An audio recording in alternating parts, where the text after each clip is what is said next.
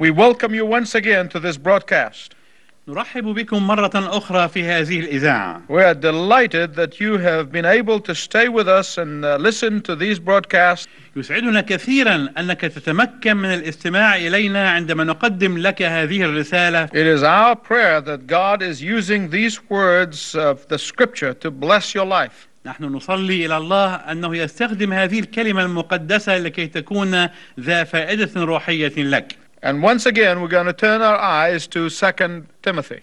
مرة أخرى نعود إلى التأمل في الرسالة الثانية إلى تيموثاوس. And again, I want to start by asking you a question. وأود أن أبدأ بأن أوجه لك سؤالا. Have you ever had an identity crisis? هل واجهت يوما ما يمكن أن يسمى بأزمة الهوية؟ The way to know if you have an identity crisis is this way.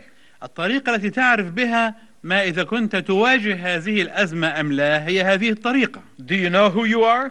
هل تعرف من أنت؟ Do you know what you believe? وهل تعرف بماذا تؤمن؟ Do you know where you came from? هل تعرف من أين جئت؟ Do you know where you're going? هل تعرف إلى أين أنت ذاهب؟ I think there are Christians who think that a Christian is the one who makes it to church regularly. أعتقد أن هناك من يظن أن المسيحي هو مجرد الإنسان الذي يذهب إلى الكنيسة مرة كل شهر. That person has an identity crisis.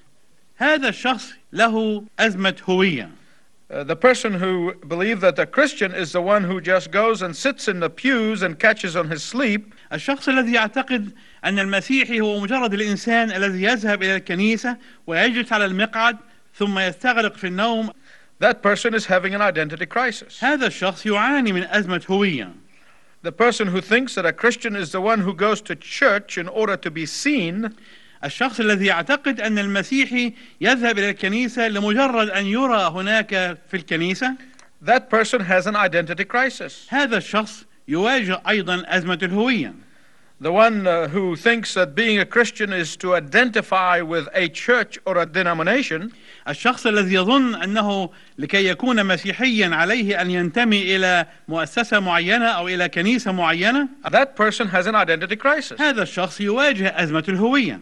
Yet there's some others who think ومع ذلك فيوجد آخرون الذين يعتقدون that a Christian is a person who goes along to get along. أن المسيحي هو الشخص الذي يتقدم إلى شيء ما لكي يحقق هدفه. Just being kind to his neighbors. أن يكون مثلا شفوقا على A جيرانه. Mr. Nice Guy. في نظر الناس أنه رجل طيب. He sees no evil and hears no evil and speaks no evil. فهو لا يرى شرا ما ولا يسمع شرا ما ولا يتحدث بشر ما. This is all fine. وهذا شيء يبدو طيبا. But that person has an identity crisis. لكن هذا الشخص أيضا يواجه أزمة هوية.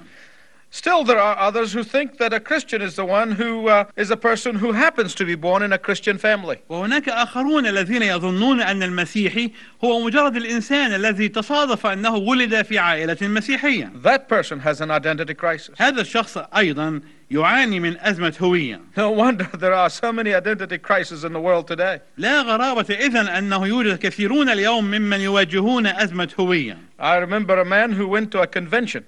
أذكر إنسانا معينا ذهب إلى مؤتمر ما. And in these conventions they put name tags on so they can recognize each other's names. وفي هذه المؤتمرات يضع كل واحد من المؤتمرين على صدره رقعة عليها اسمه وعنوانه لكي يتعرف كل واحد منهم على الآخر. And this particular person had 2 name tags on each side. لكن هذا الشخص كان يحمل رقعتين عليهما اسمه وعنوانه في مكان واحد. And when somebody asked him why 2 name tags, وعندما سأله أحدهم لماذا تضع رقعتين على صدرك عليهما عنوانان واسمان، he said, because I'm having an identity crisis. قال لأنني أعاني من أزمة هوية.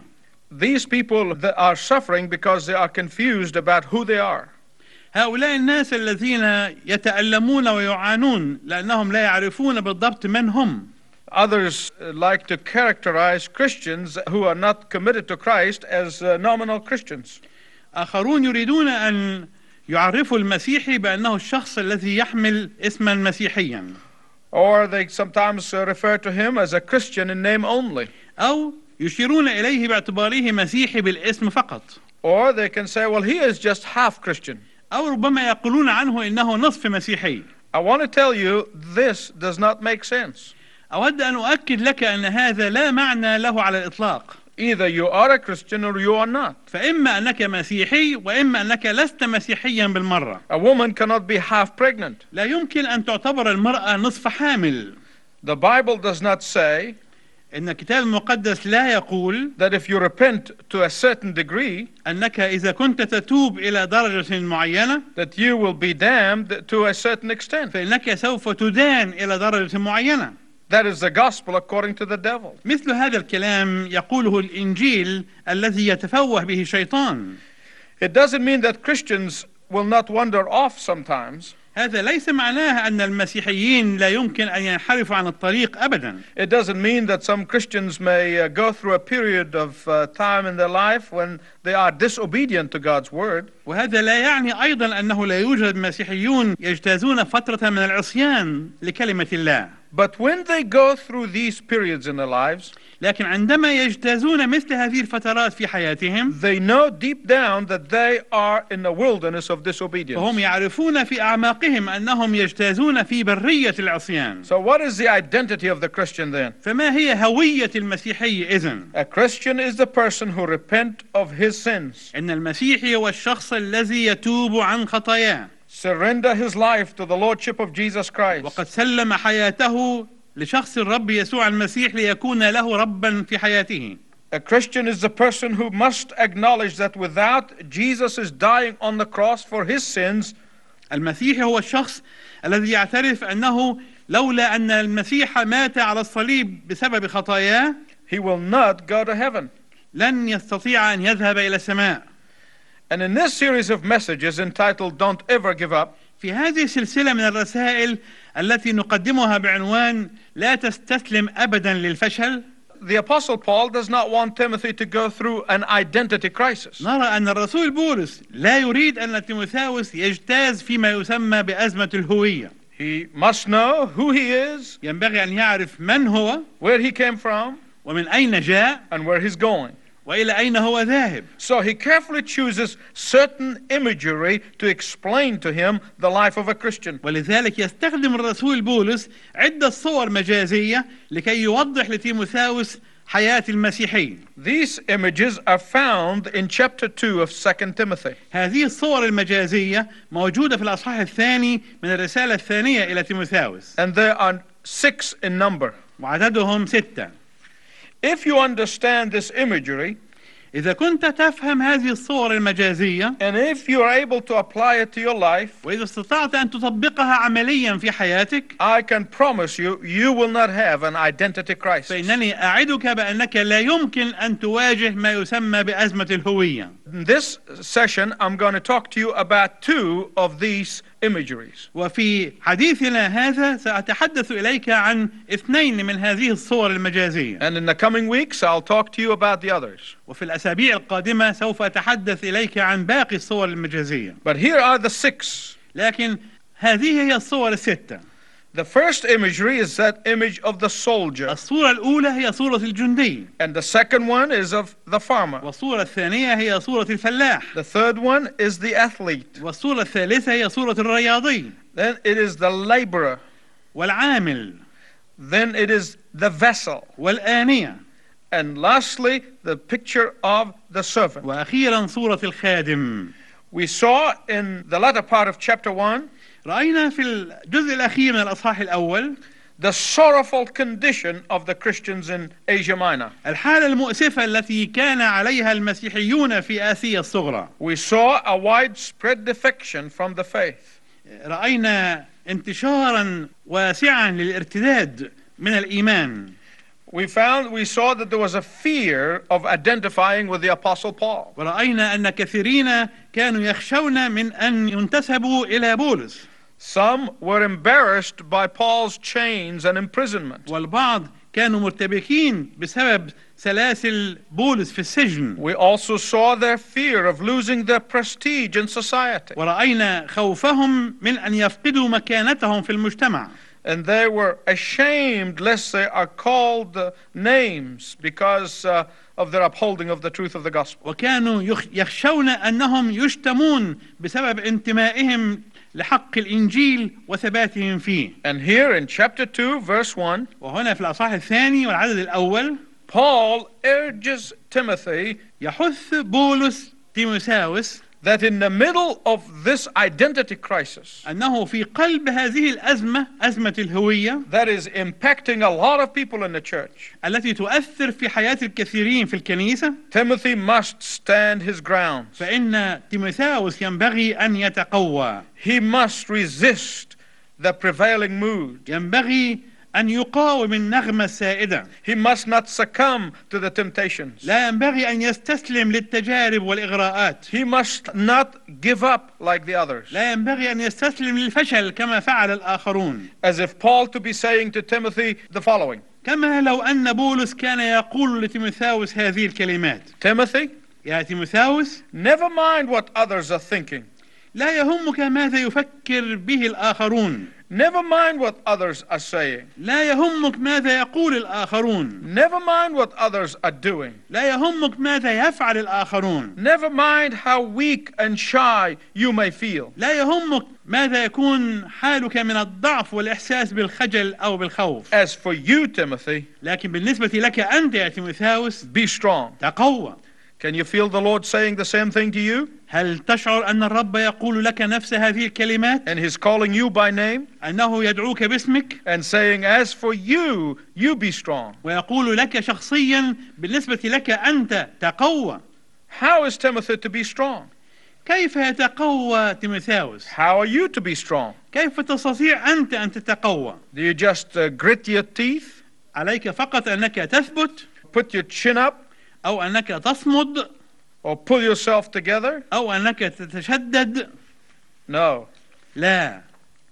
Telling a fearful person not to be afraid, أن تقول للشخص الخائف لا تخف، or to the anxious person not to worry, أو أن تقول للشخص القلق لا تقلق، is like telling a horse to fly. كأنك تطلب من الحصان أن يطير، Or you're telling a turtle to run. أو كأنك تطلب من السلحفاة أن تجري. So what is the answer? إذن ماذا يكون الجواب؟ It is in verse 1 في العدد الأول of chapter 2 في الأصحاح الثاني of 2 Timothy. من الرسالة الثانية إلى تيموثاوس. There he tells him exactly where he can get his strength. يقول بولس لتيموثاوس من أين يمكن أن يجد القوة.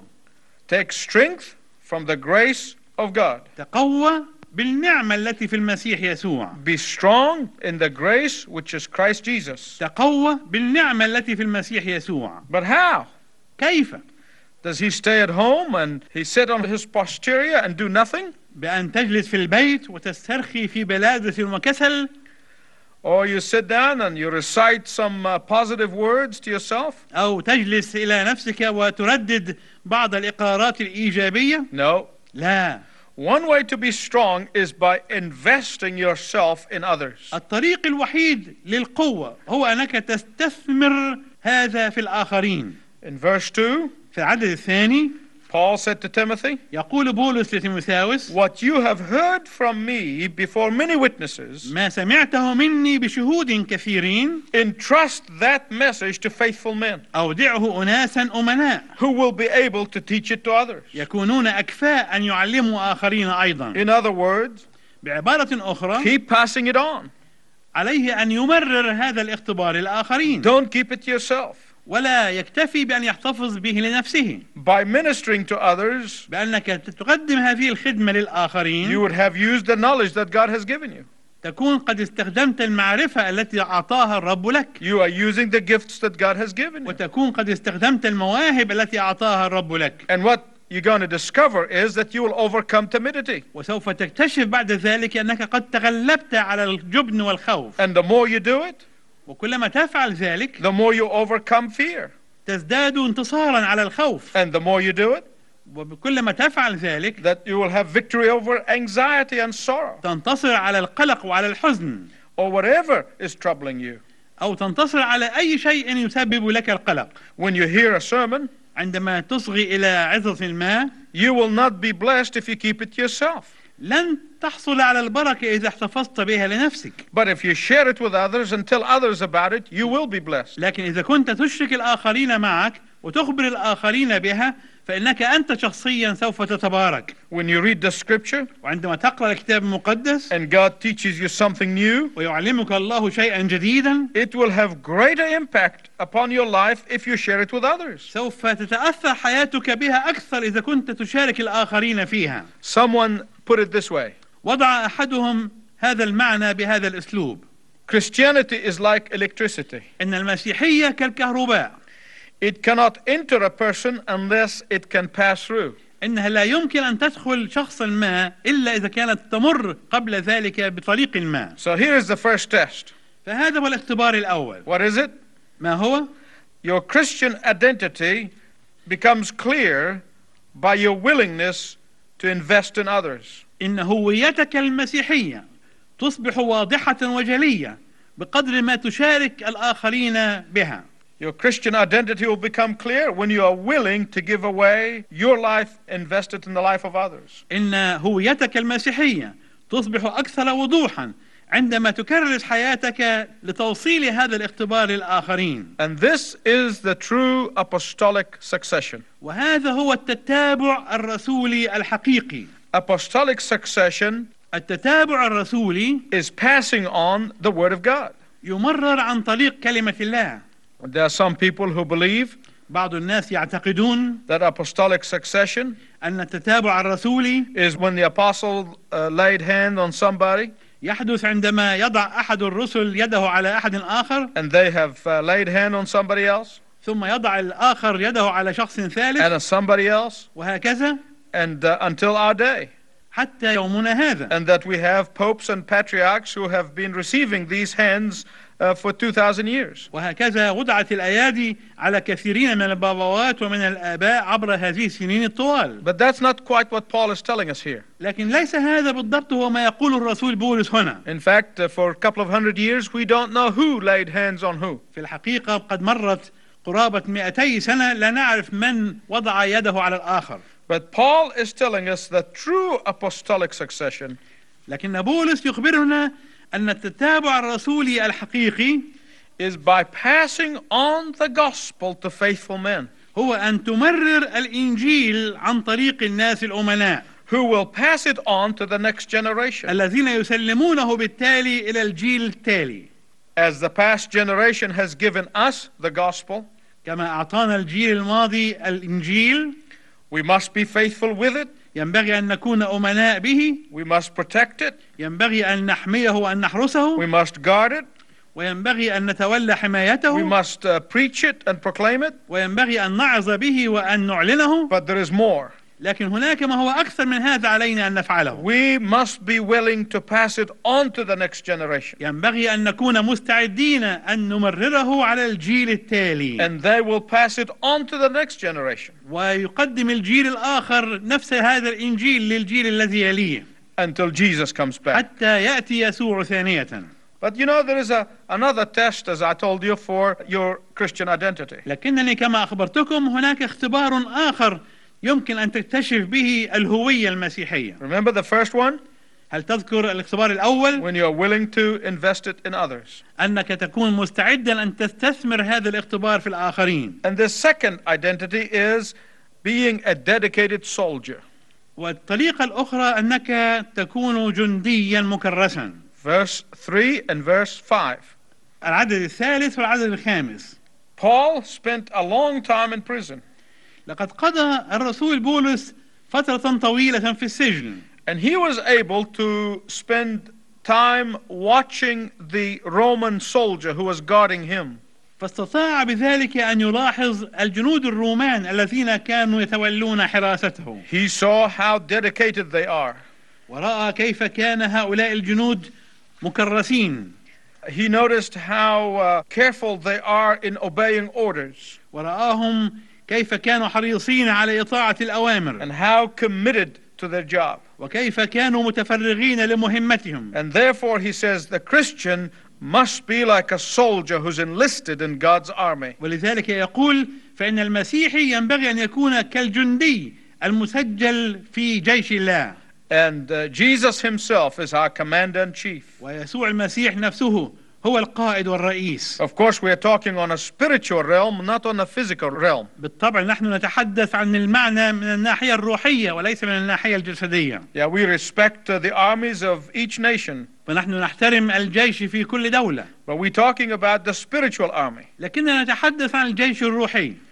And just as the soldier in any army does not expect safe or easy time, وكما أن الجنود في أي جيش لا يتوقعون وقتا سهلا أو هينا، soldiers take hardship as a matter of course. فالجنود يعتبرون المشقات شيئا طبيعيا من واجبهم. Soldiers take risks. والجنود يقدمون على المخاطرة والمغامرة. Soldiers fight to win. والجنود يحاربون لكي ينتصروا في المعركة. In the same way in the spiritual battles. بنفس الطريقة في المعارك الروحية.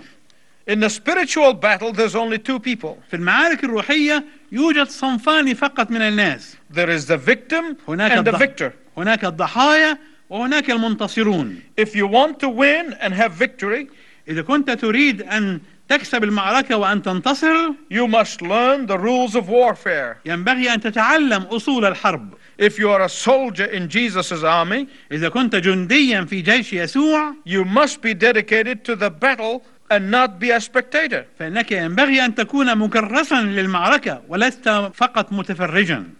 Your priority is to win the battle. وتكون الأولوية عندك هي أنك تربح المعركة وتنتصر فيها. Not to watch it from a nearby easy chair. وليس فقط أنك تتفرج عليها من كرسي مريح قريب. Because if you are not a victor, you will be a victim. لأنك إذا لم تكن منتصرا فسوف تكون أحد الضحايا. And God wants you to be a victor. والله يريدك أن تكون منتصرا. He wants to give you victory. يريد أن يعطيك النصرة. Are you ready? هل أنت مستعد لذلك؟ In the next week, I'm going to tell you about a third way of identifying your identity. في الأسبوع القادم سوف أتحدث إليك عن طريقة ثالثة يمكن أن تحدد فيها هويتك.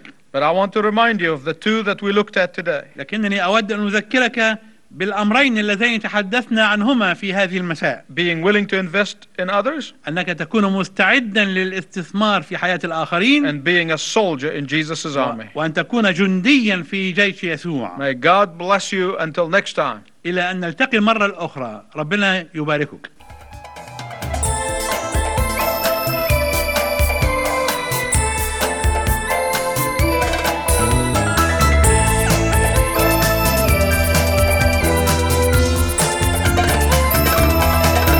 دايس على عسلك يا عالم، أنا بإلهي شبعان. مر المي اللي بتعطيها عمر ما تروي العطشان. دايس على عسلك يا عالم، أنا بإلهي شبعان. مر المي اللي بتعطيها عمر ما تروي العطشان. مهما تحاول تغريني أو من مجدك تعطيني، مهما تحاول تغريني أو من مجدك تعطيني، أنا يسوع مكفيني وقلبي بحبه مليان. دايس على عسلك يا عالم، أنا بإلهي شبعان. مر المي اللي بتعطيها عمرها ما تروي العطشان.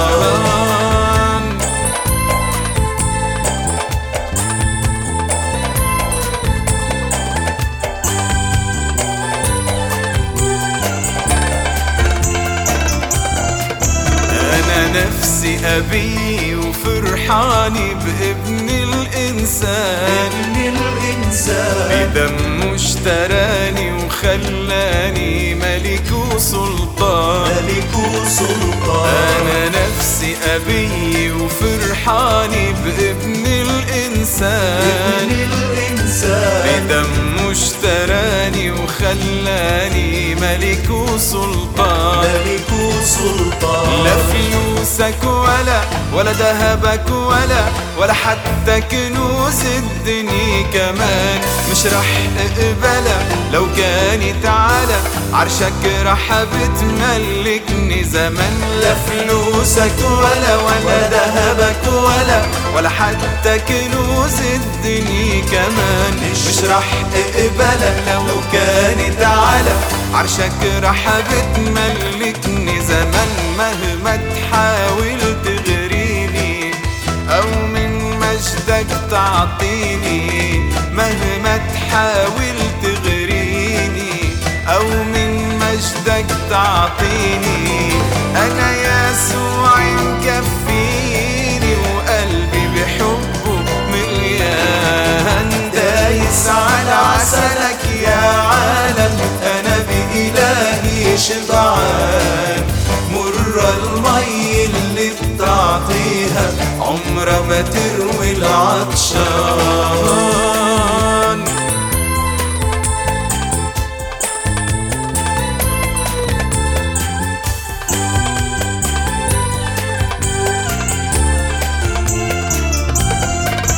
مهما تتزين بعيوني تبقى عريان. وإذا فكرك اسجد قدامك انت غلطان. مهما تتزين بعيوني بتبقى عريان. إذا فكرك اسجد قدامك انت غلطان. ايوه غلطان. ولعلمك انا ما بسجد انا ولا ركبي بتركع مهما كان. انا قلبي اغتنى يوم اللي انحنى قدام اللي بيغني الاكوان. ولعلمك انا ما بسجد انا ولا ركبي بتركع مهما كان. انا قلبي اغتنى يوم اللي انحنى قدام اللي بيغني الاكوان. مهما تحاول تغريني او من مجدك تعطيني، مهما تحاول تغريني او من مجدك تعطيني، انا يسوع مكفيني وقلبي بحبه مليان. دايس على عسلك يا عالم، انا بإلهي شبعان. مر المي اللي بتعطيها عمرها ما تروي العطشان. دايس على عسلك يا عالم، انا بإلهي شبعان. مر المي اللي بتعطيها عمرها ما تروي العطشان. مهما تحاول تغريني أو من مجدك تعطيني، مهما تحاول تغريني أو من مجدك تعطيني، أنا يسوع مكفيني وقلبي بحبه